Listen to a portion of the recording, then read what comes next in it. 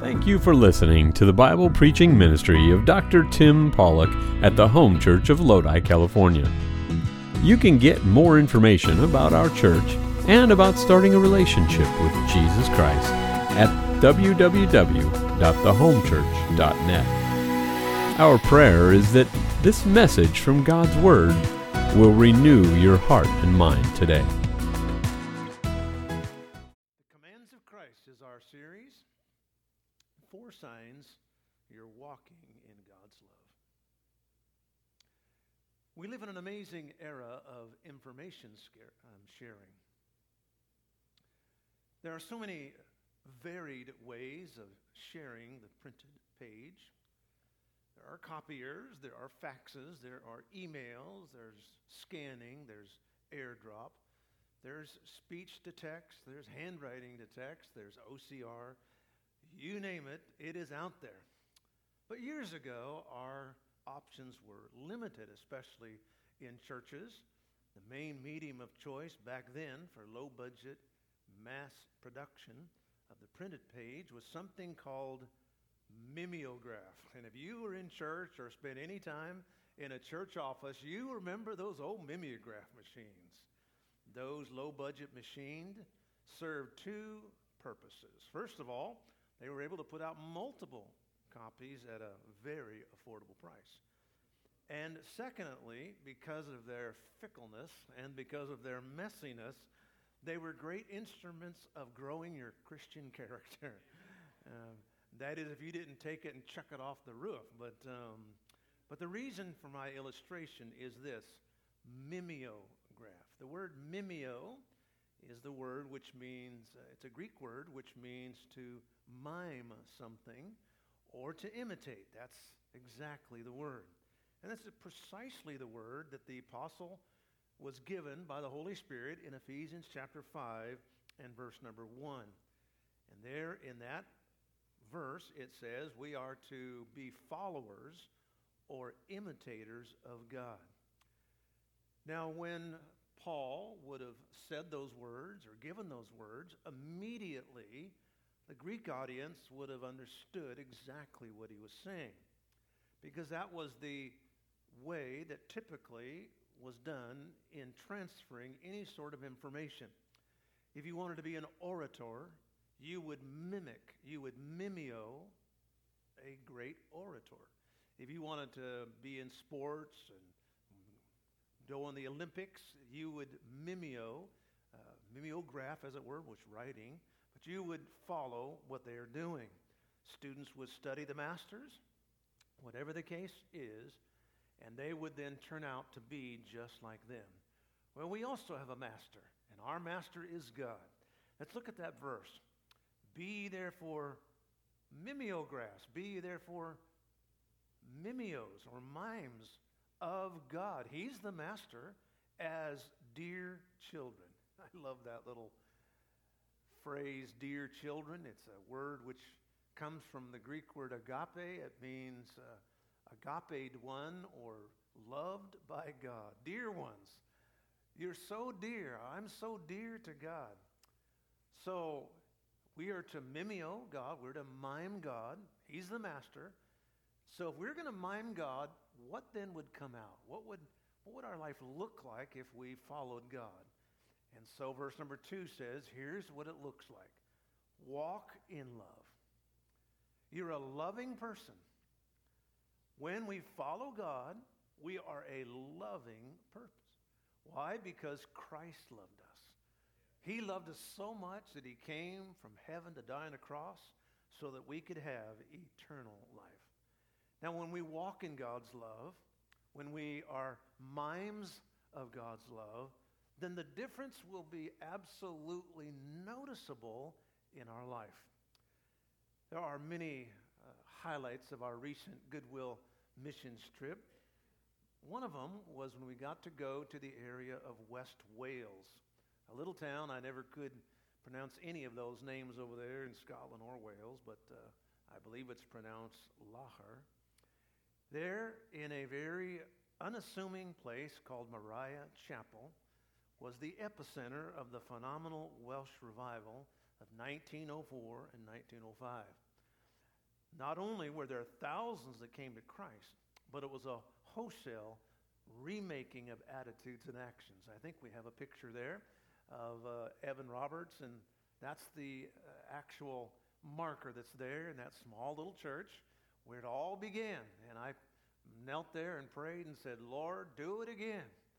Do it again in Wales, but do it in Stockton and do it in Lodi. God, give us that great power. Now, what happens when a revival comes? God's love comes. And when we imitate God's love, kindness prevails and honesty is everywhere. Godly love pervaded every nook and cranny there in that area of Wales. In fact, one eyewitness of what happened back then wrote a sentence, and I want to give it to you. It's a little humorous, but it's also a powerful reminder of what happens when we imitate God. The horses are terribly puzzled. A manager said to me, the haulers are some of the very lowest. They have driven their horses by obscenity and kicks. And now they can hardly persuade the horses to start working because there is no obscenity and kicks. Why? Because all these people got saved, they got on fire for the Lord, and they began to imitate the Lord. And so the horses no longer knew what to do because their owners weren't cussing at them anymore. And so today we're going to talk about how to do life without cussing and kicking.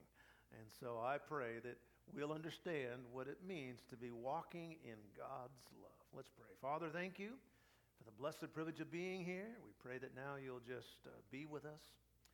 Oh, God, I thank you for this precious church, Lord, that cares about souls around the world. Thank you for their love and prayers as we were gone. But, Lord, no place like home. We're glad to be here. Now meet with us, I pray. In Jesus' name, amen. Now we're in the Command of Christ series.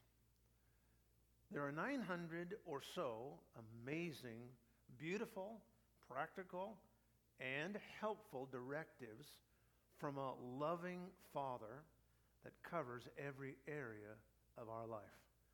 And you know how much better it would be if we would just simply, as a country, do what God said? You know, it's a chaotic time in American history as well as world history. But I think we'd all agree that if we could just follow the commands of God, how much better it would be. How many times I would talk to someone there in the UK and maybe get in a taxi or an Uber, and we'd begin to talk about the Lord just immediately. And I would say, they would wonder what I'm doing. I would tell them I'm a pastor from America, preaching here. And I would say, you know, how much better this country would be if we could just follow the commands of God. And I said, that's what's going on in America. And we're there telling folks, if you'll just follow the commands of God, of Christ, it'll be so much different, so much better. And so particularly right now, we've gone through several of those commands. We are now in the let not commands. That is, don't let this happen in your life. It's not a suggestion. It's something we shouldn't try to do, but do. There are some things that we should never let happen. And as Pastor Luke said a few moments ago, also, I want to say as we begin this morning, welcome to Kids Super Sunday. We love children in our church and youth. We believe that youth and children are a blessing and not a burden. Now, to be sure, sometimes they're a blessed burden, but we see them as a blessing from the Lord. And so it is important to note here this morning that if we will have godly love, our families will be so much better. And I should clarify as we're going through this here this morning, because of the widespread misinformation about the nature of real love today, when we talk about love as a church and godly love, we are not referring to the biblically perverted, so-called inclusive definition that all love is love. My friend, that is a lie. No, we need to be clear on the matter. Dudes marrying dudes is not devotion. That is deviance. And that is not what God is saying when he says everybody ought to just love each other. No, godly love is so much different than that. In our families and in our marriages, Love truly does make the world go round. But not just any love, godly love. And I would also like to just kind of issue a little upfront warning as we go through this today, that today's topic is very tangible, very real. We live in a sexualized society. Even preschool children are being groomed by God-hating, Bible-hating people. And that is why we need to be very sure what godly love is, so that there can be no misunderstanding, especially valuable in this time to go through. And so, what are signs that we're walking in God's love? How do we know if we're being mimes of God? We're imitating God. Well, there are 4 signs I would like to leave with you this morning. First of all, we exercise self-control. We exercise holy self-control. Self-restraint is made plain and simple here. Verse number 3 of Ephesians chapter 5. So we began in verse number 1. We talked about we ought to imitate God. Verse number 2, what is God like? He's full of love. Well, then how is that love? Well, here he now begins to explain it. Love doesn't involve itself in fornication or uncleanness or covetousness. And then notice, let it not be once named. So these are the let not commands, but in this case, it's not even, don't even let it happen once. I mean, that's a pretty clear command. I don't want to see this, God's saying. This is not in keeping with my love. We look at the well-known word there, sometimes called a religious word, sometimes mocked, but fornication is a Bible word. And by the way, don't be afraid of using Bible terminology. If the people in the world don't get it or don't understand it or if they don't like it, that's their problem, not ours. It's a good word. It's a Bible word. It's a descriptive word. Today, the world miscolors it very mildly by saying it's sleeping together. Well, that's not the Bible definition. The Bible definition is always refreshingly direct and clear. That's what we love about God so much, is that he just gives it to us, not hateful, but just very plain, and puts it out there so that we can understand it. The Greek word is porneia, from which we get our word pornography. Scripture defines fornication as this, and we have a little definition for you. Any habitual, and that's a key word, illicit, meaning not biblical, not legal, sexual activity outside of the divine bounds established by marriage. That's a very good definition. Not mine, but a very good one. It includes adultery.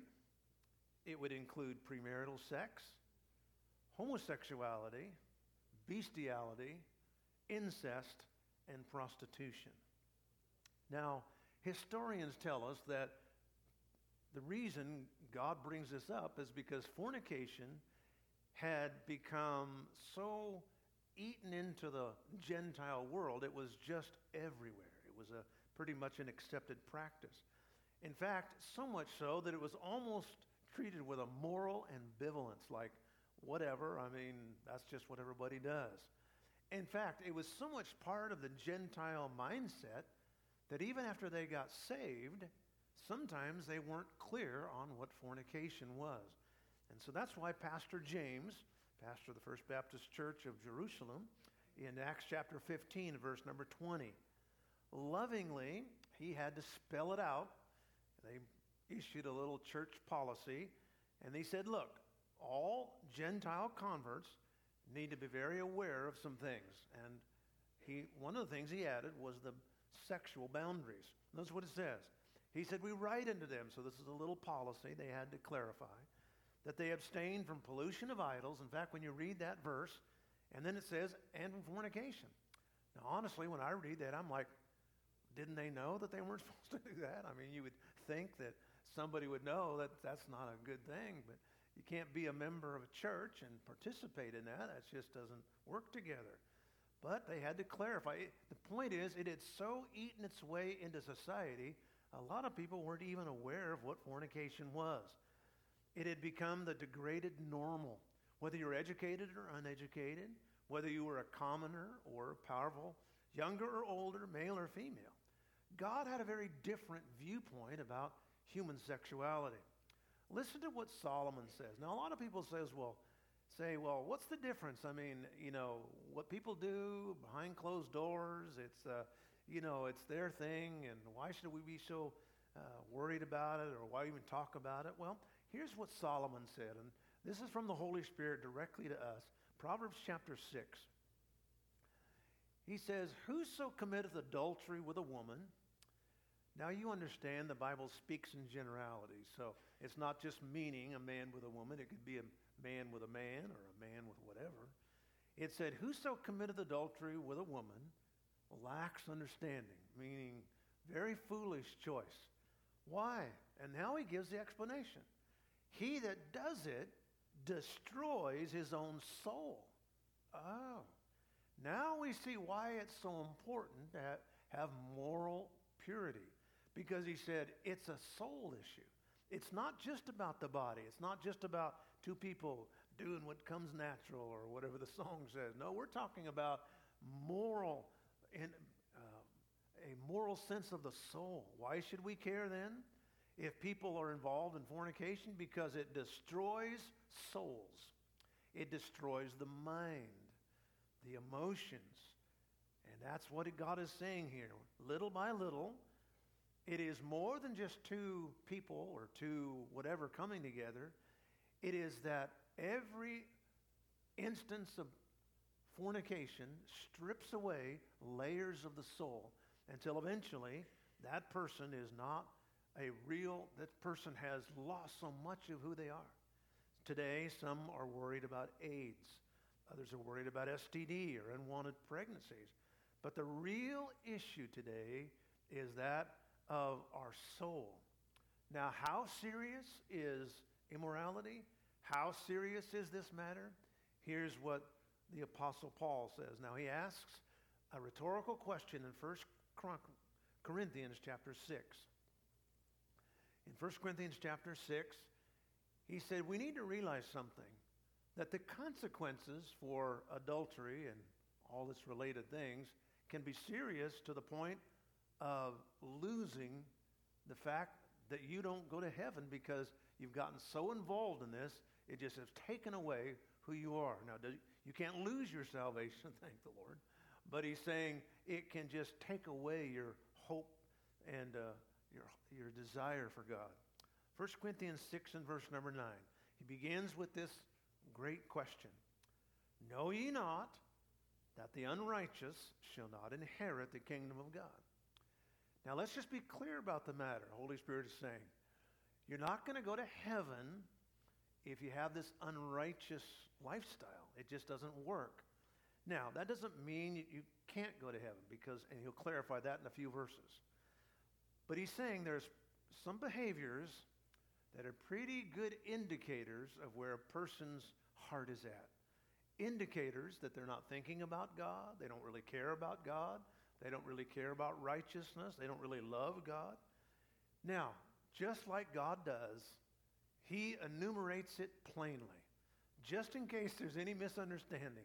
And I mean, he gets as clear as you can possibly get. And so he said, let's not deceive ourselves. Be not deceived.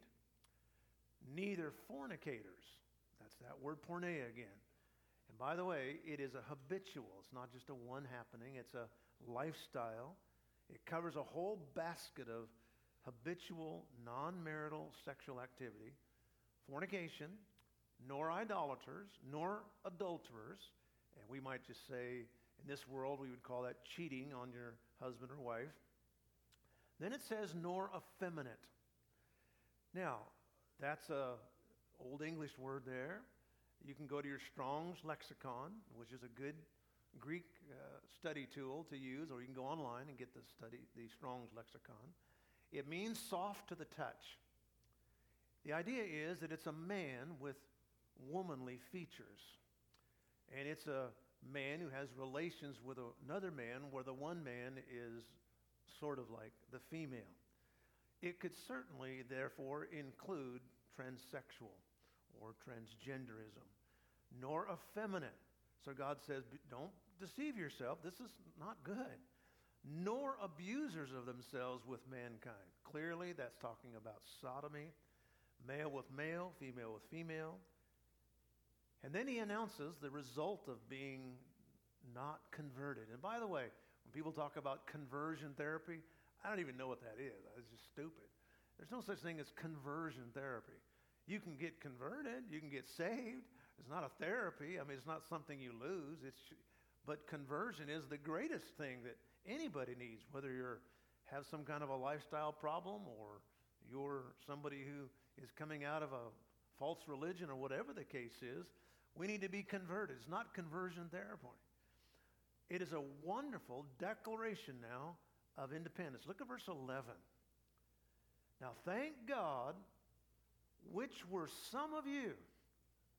Paul said, look, I'm not going to beat around the bush. Some of you were that way, but you have been washed. Thank God if Jesus washes you, if he converts you, you are sanctified. That means set apart. In fact, it says you are justified, just as if you'd never sinned. Washed, sanctified, and justified, hallelujah, from all that sexual sin. He said Jesus did that. The name of the Lord Jesus, through the power of the Holy Spirit, changed your lives. And so that's what he's talking about. True love always lines up with God's love letter, the Bible. And then for those people who are kind of looking for a loophole, he adds one little additional phrase. And notice what it says in verse number 3, fornication and all uncleanness. Just in case somebody's saying, well, I'm not one of those. Well, he just goes ahead and add any uncleanness. The Greek word there is akatharsia. It just means impurity. It's the idea of dirty or diseased, decaying flesh. Our dear Savior used the very same word about religious people of all things in Matthew chapter 23 and verse number 27. As always, Jesus is the divine whistleblower, and he unmasks the hypocritical religionists of the day. They were falsely portraying themselves as we're the nice people. We're the loving people. We love everybody. And Jesus said, no, you're not. Yeah, you're on the outside you are, but on the inside, he said, no. You're full of uncleanness, as he says there in that verse. You are full of dead man's bones and all uncleanness. You know, sometimes we're driving along a highway, and you see those vultures high overhead, and they're constantly out there looking for anything nasty and decaying. And every so often you'll see a group of them gathered on a roadway, and they're tearing apart and gobbling up some kind of unfortunate creature. We've all seen those vultures, maybe something like that. But you know, that is a terrible thing, to feed on the unclean, decaying flesh. And I would suggest this morning that sometimes people find their things in life. That's what they look for. What kind of food do you prefer this morning? May God help us to guard our hearts. There's a little poem that says, O child of God, guard well your mind from anything that stains the heart. Forsake those things that will bind. Your Father wants you set apart. You know, we live in the land of the free, but oftentimes we misunderstand the true nature of freedom. For us, freedom has become synonymous with human independence. Whatever we want, whatever we want to go and do. But this is not the freedom that Christ gave us. How do we know when we have freedom? Well, there are two steps to moral freedom I want to leave with you this morning.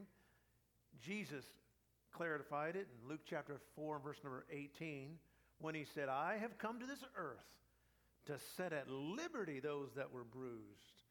Jesus did not give us liberty to do what we wanted to do, but he freed us to do what we ought to do.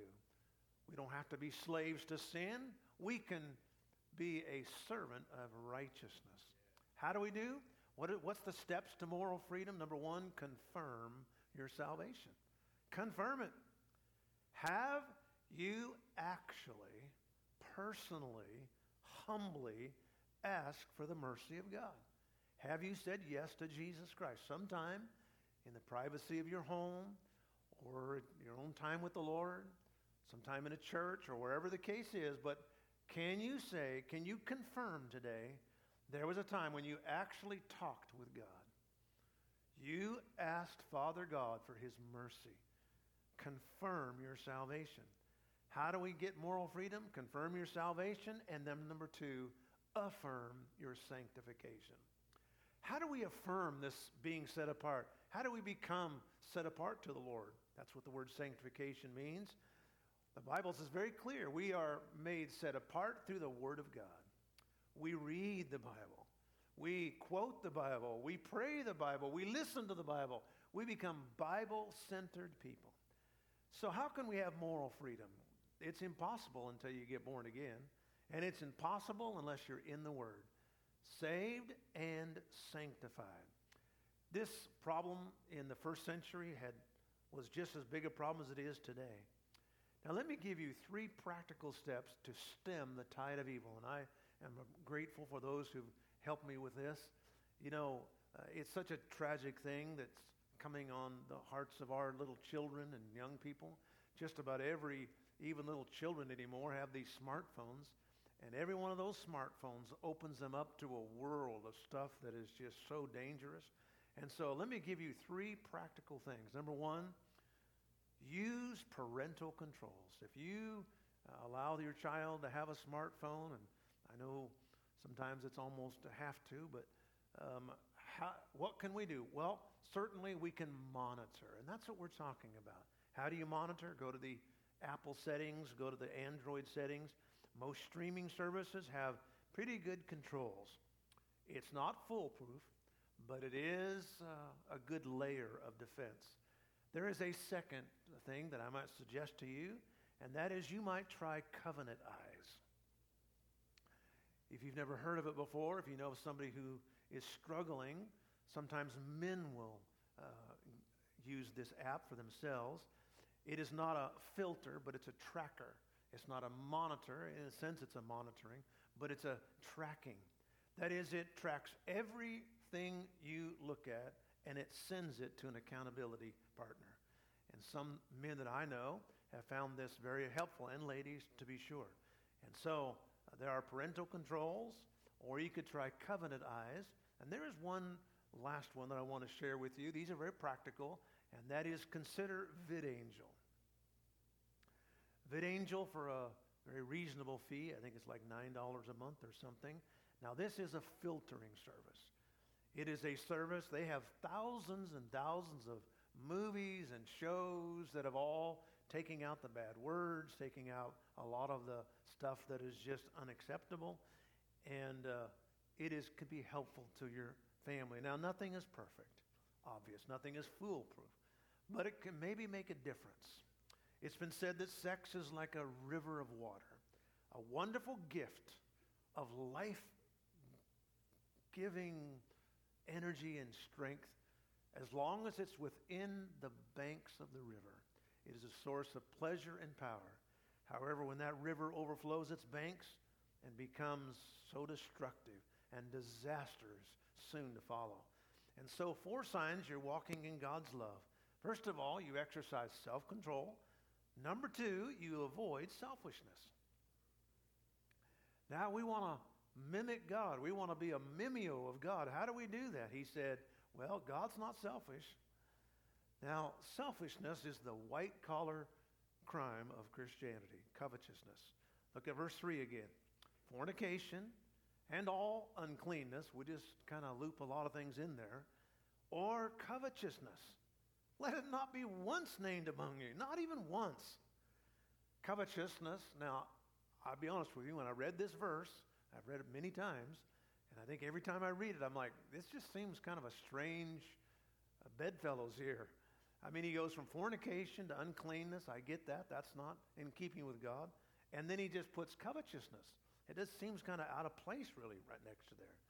But I would suggest this morning that they are but different expressions of the basic same weakness of fallen nature, and that is uncontrolled appetites. The fornicator and the covetous person each have inordinate and out-of-control desires. They may not be identical twins, but they're fraternal twins. They are ones that work together. The word covetousness is a strong desire for personal benefit, even at the expense of others. It is insatiable selfishness. Now, we all know that our materialism today is rampant, but it's not a modern-day problem only. In fact, the idea of covetousness goes back thousands of years. In the great 10 commandments, the very 10th one is, thou shalt not covet. God said you need to be content. Don't have covetousness. Now, did you know that of all the 10 commandments, this is the one that God points out whose violation is mainly internal? Because, you know, the truth is someone can buy something and another person can buy something. And for one, it's not covetousness, and for the other, it is. It's a heart issue. What is going on? Did we have to have that regardless of what it cost us or who was hurt by it? Now, here's what God said. Look at what the Apostle Paul said in linking immorality and covetousness. Ephesians chapter 4 and verse 19. Who being past feeling have given themselves over to lasciviousness. What is lasciviousness? Lasciviousness is lustful lewdness. It's just looking at things with lewd and dirty eyes. To work all uncleanness with greediness. That is, just like a person can't stop always wanting stuff, they also can't stop wanting illicit sex or whatever they're talking about here. I remember talking to a man one day who had been devastated by pornography for years. And here's what he told me. He said, you know, when I first got started, really just about anything that I saw would excite me. But he said after a while, it had to be more, and it had to be more. It had to get worse and worse. Unrestrained, excessive desires is really, that's why God says it's just like covetousness. I mean, they just get to the point where you can't stop. You'd have to keep getting more and more and more. Now, I note here that we are not reminding ourselves of wrong to want something. It's not wrong to want to be married. It's not wrong to want to have sex. It's not wrong to want to have goals or dreams or get a house or a job or whatever. Those aren't bad things. But God says when it can become covetousness, when it's an insatiable desire that we don't give to God, or we're willing to do illegal or immoral things to get that. It's not just for stuff or whatever. It's wanting it for whatever the case. Paul's point is that when you get into that, it will just lead to so many problems. Let me give you 4 of them this morning, and I took this from R.A. Torrey, a brilliant Bible scholar. I kind of worked it a little bit, but let me give you 4 things that covetousness leads to. First of all, it leads to foolish decisions. That's what it says in 1 Timothy 6:9. But those that will be rich, notice that phrasing, they will be. I will be. I'm going to be rich. I will be. Regardless if it's moral or biblical or legal, I don't care. I will be rich. God said, if that's your case, you will fall into temptation and a snare. Not only do they have foolish decisions, but covetousness leads to fading from the faith. It goes on in the next verse to say, for the love of money is the root of all evil, which some have coveted after they've erred from the faith. I mean, there are folks that they won't just darken the doors of a church anymore because they want to do whatever on Sundays. Folks, come on. Life's more than just another car or another house or another toy or another time playing around. Folks, come on now. It's just going to lead to such a terrible life. It also can lead to fabrication, lying. People that are into covetousness and greediness and all kinds of sexual things, their lives are filled with lies. I mean, you can count on it. If a person is into fornication, if they're into covetousness, they're lying. Guaranteed. They're lying about something. In the great story in 2 Kings chapter 5, verses 22 through 25, we have Gehazi, the servant of Elisha. And for a few pennies, he was willing to deceive his master, one who had done so much for him. And Gehazi just said, you know what, I would rather have money at any of the costs. And then it leads to family affliction. Solomon nailed it in Proverbs chapter 15. When you're greedy of gain, you trouble everything. But the worst thing you trouble is your own house. Let me interpret that. Let me give you the Tim Pollock version. You're going to screw up your family if you don't start. If you don't stop this, you're going to have nobody to blame but yourself, all because you had another stupid BMW. That is a blockhead to want to do that to the destroying of your family. That's why God said, let not that happen. Now, folks, by nature, we are selfish people. But I will tell you, no matter how selfish we are, we got to stop that. And we got to say, you know what? Before the Lord, I want to give all of my desires to Him. We are walking in God's love. We must exercise self-control. And we avoid selfishness. Number 3, we reject godless speech. Now, whenever we start talking about the tongue, the church, all of us get convicted. I know we like to say amen around here, but sometimes I think it's probably better to say, oh my. Because when we start talking about sins, this is one I think we all have a problem with. And so God lays it out for us. He says, all right, well, let me clarify what I'm talking about when I'm talking about sins of the tongue. First of all, filthiness, foolish talking, verse number 4, nor jesting, which are not convenient. Now, let me just clarify something. God is not talking about wholesome humor. Abraham Lincoln, our 16th president, faced enormous pressures during the U.S. Civil War.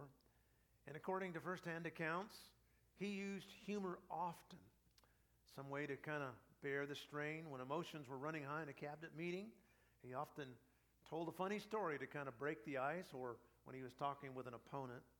And he also learned to laugh at himself to keep from becoming defensive. I would remind us that humor really is something from the Lord. To laugh is to be fully human. Think about Jesus for a minute. You know, the Bible says he was a man of sorrows in that amazing chapter of Isaiah 53. But I believe Jesus laughed often. In fact, you remember the story where he told about the camel going through the eye of a needle? Can you imagine him telling that story? Folks, there was this camel, had a big old, and I could just see Jesus telling the story. Imagine him trying to go through the eye of the needle. The fact of the matter is, humor is a blessing and it's a good thing.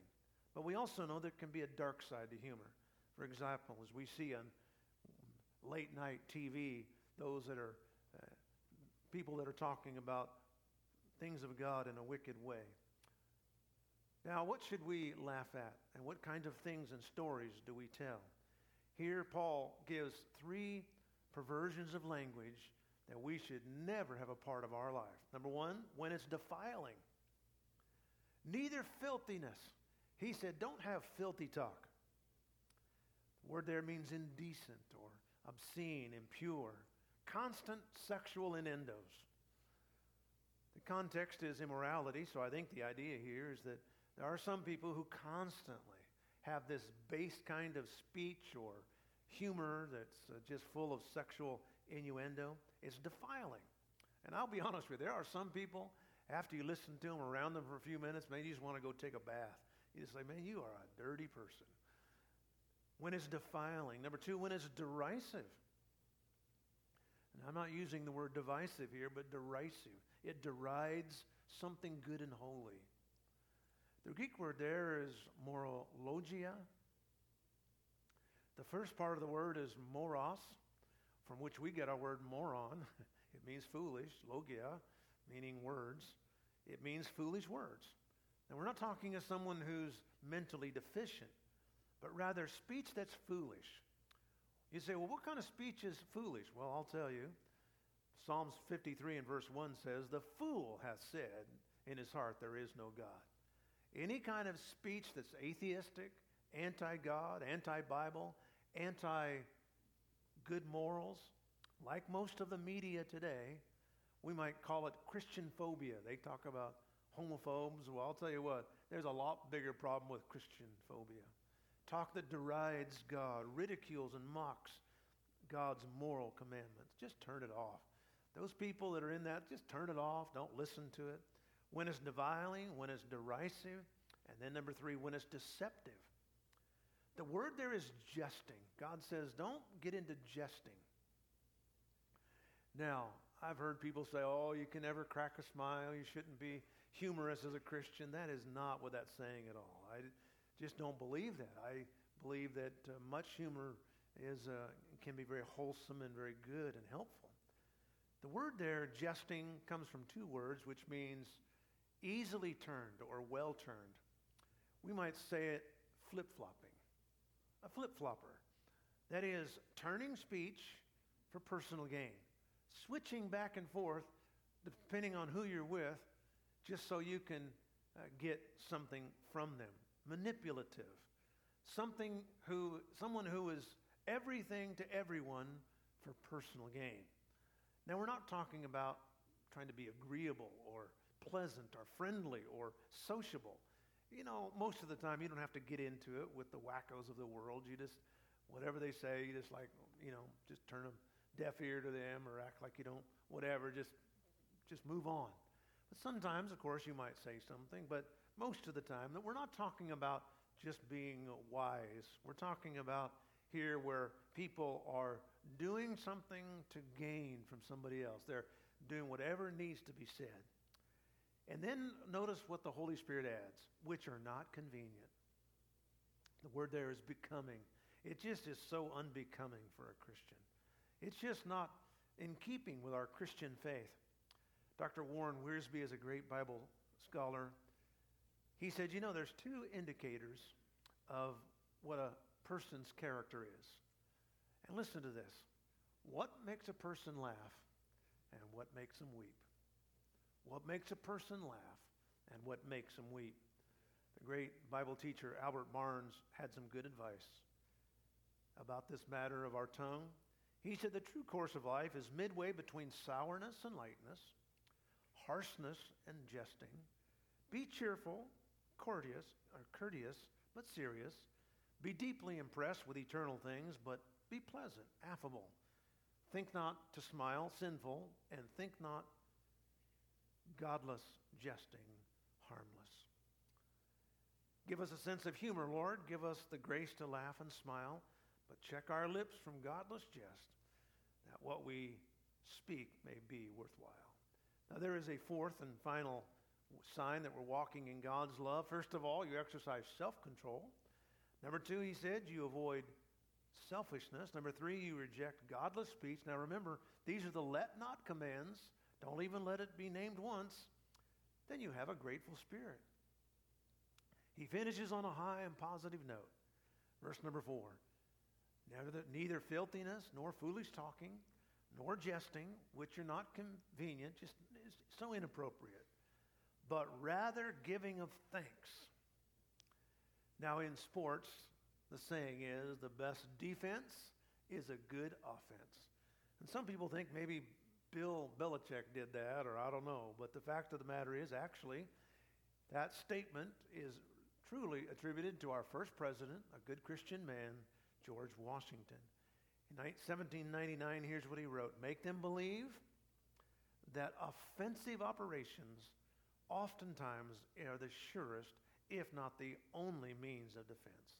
The idea is this. If we want to defend against covetousness, if we want to defend against fornication, if we want to defend against all these sins of the tongue, then let's turn it around. Overcome evil with good. Give thanks and give praise to the Lord. He said, if you'll put on thanksgiving, then all that other stuff will just be put off. Why does the Holy Spirit outline it this way? He's trying to remind us that this kind of a life, just turn it around and give it to the Lord. Selfishness and sinfulness and this idea of fornication is a disoriented, discontented craving. If then thanksgiving breaks that, giving praise and gratefulness to God, it breaks all of that. And God wants us to have a life of reminding that God has given us so many things. I love that, what the psalmist said in Psalm 84 and verse 11. For the Lord God is a sun and a shield. The Lord gives grace and glory. No good thing will he withhold from them that walk uprightly. A life of thanksgiving. A life of praise. When we just say, Lord, you've been so good to me. And you know, when it comes to things that other people have that I might not have, I always remind myself of this. I remind myself of the nature that God is just and he's fair. He never gives somebody else something more than he would be willing to give to me. And tonight we're going to be talking about David. And God reminded David, he said, you know, David, I would have given you anything you asked, but you just had to have that one thing you thought you didn't have. And that's what God is saying here. If we would just spend our life in thanksgiving, we don't need to get into fornication and all those wicked things and get in all that kind of bad talking. Just spend our life thanking the Lord and giving praise to God. Be imitators of God. Walk in his love. God wants us to have a mime of God. The Louvre in Paris is perhaps the most famous art museum in the world. I'm sure several of you have been there. There in the Louvre, it displays originals by such masters as Michelangelo, Rubens, Da Vinci, Vermeer, and others. But one of the things that people don't know about the Louvre is that they actually encourage artists to come and copy the masters. In fact, some of our most famous modern-day artists have become better painters by first going to the Louvre and copying. They would sit there and paint some of the paintings that are there. There's one man by the name of Amal Dagher. He has been duplicating art in the Louvre for almost 30 years on a daily basis. He is in awe of the masters, and he continues. They wonder why he keeps doing it. And he said this, and here's the quote. If you're satisfied with yourself, you will never improve. But he wanted to stay and listen and look at those masters so that he could be like them. And that's what it says in Ephesians 5. Be imitators of God. Imitate the master. Be a mime of the master. How do you do that? Walk in love. What is walking in love? These 4 things would help us walk in God's love. More like the master, I would live and grow. More of his love to others, I would show. More self-denial like his in Galilee. More like the master, I will ever be. Our heads are bowed and our eyes are closed. We hope you enjoyed listening to the preaching and teaching from God's Word today. You can get more information about our church and about starting a relationship with Jesus Christ at www.thehomechurch.net. From all of us here at the Home Church in Lodi, California, thank you for joining us.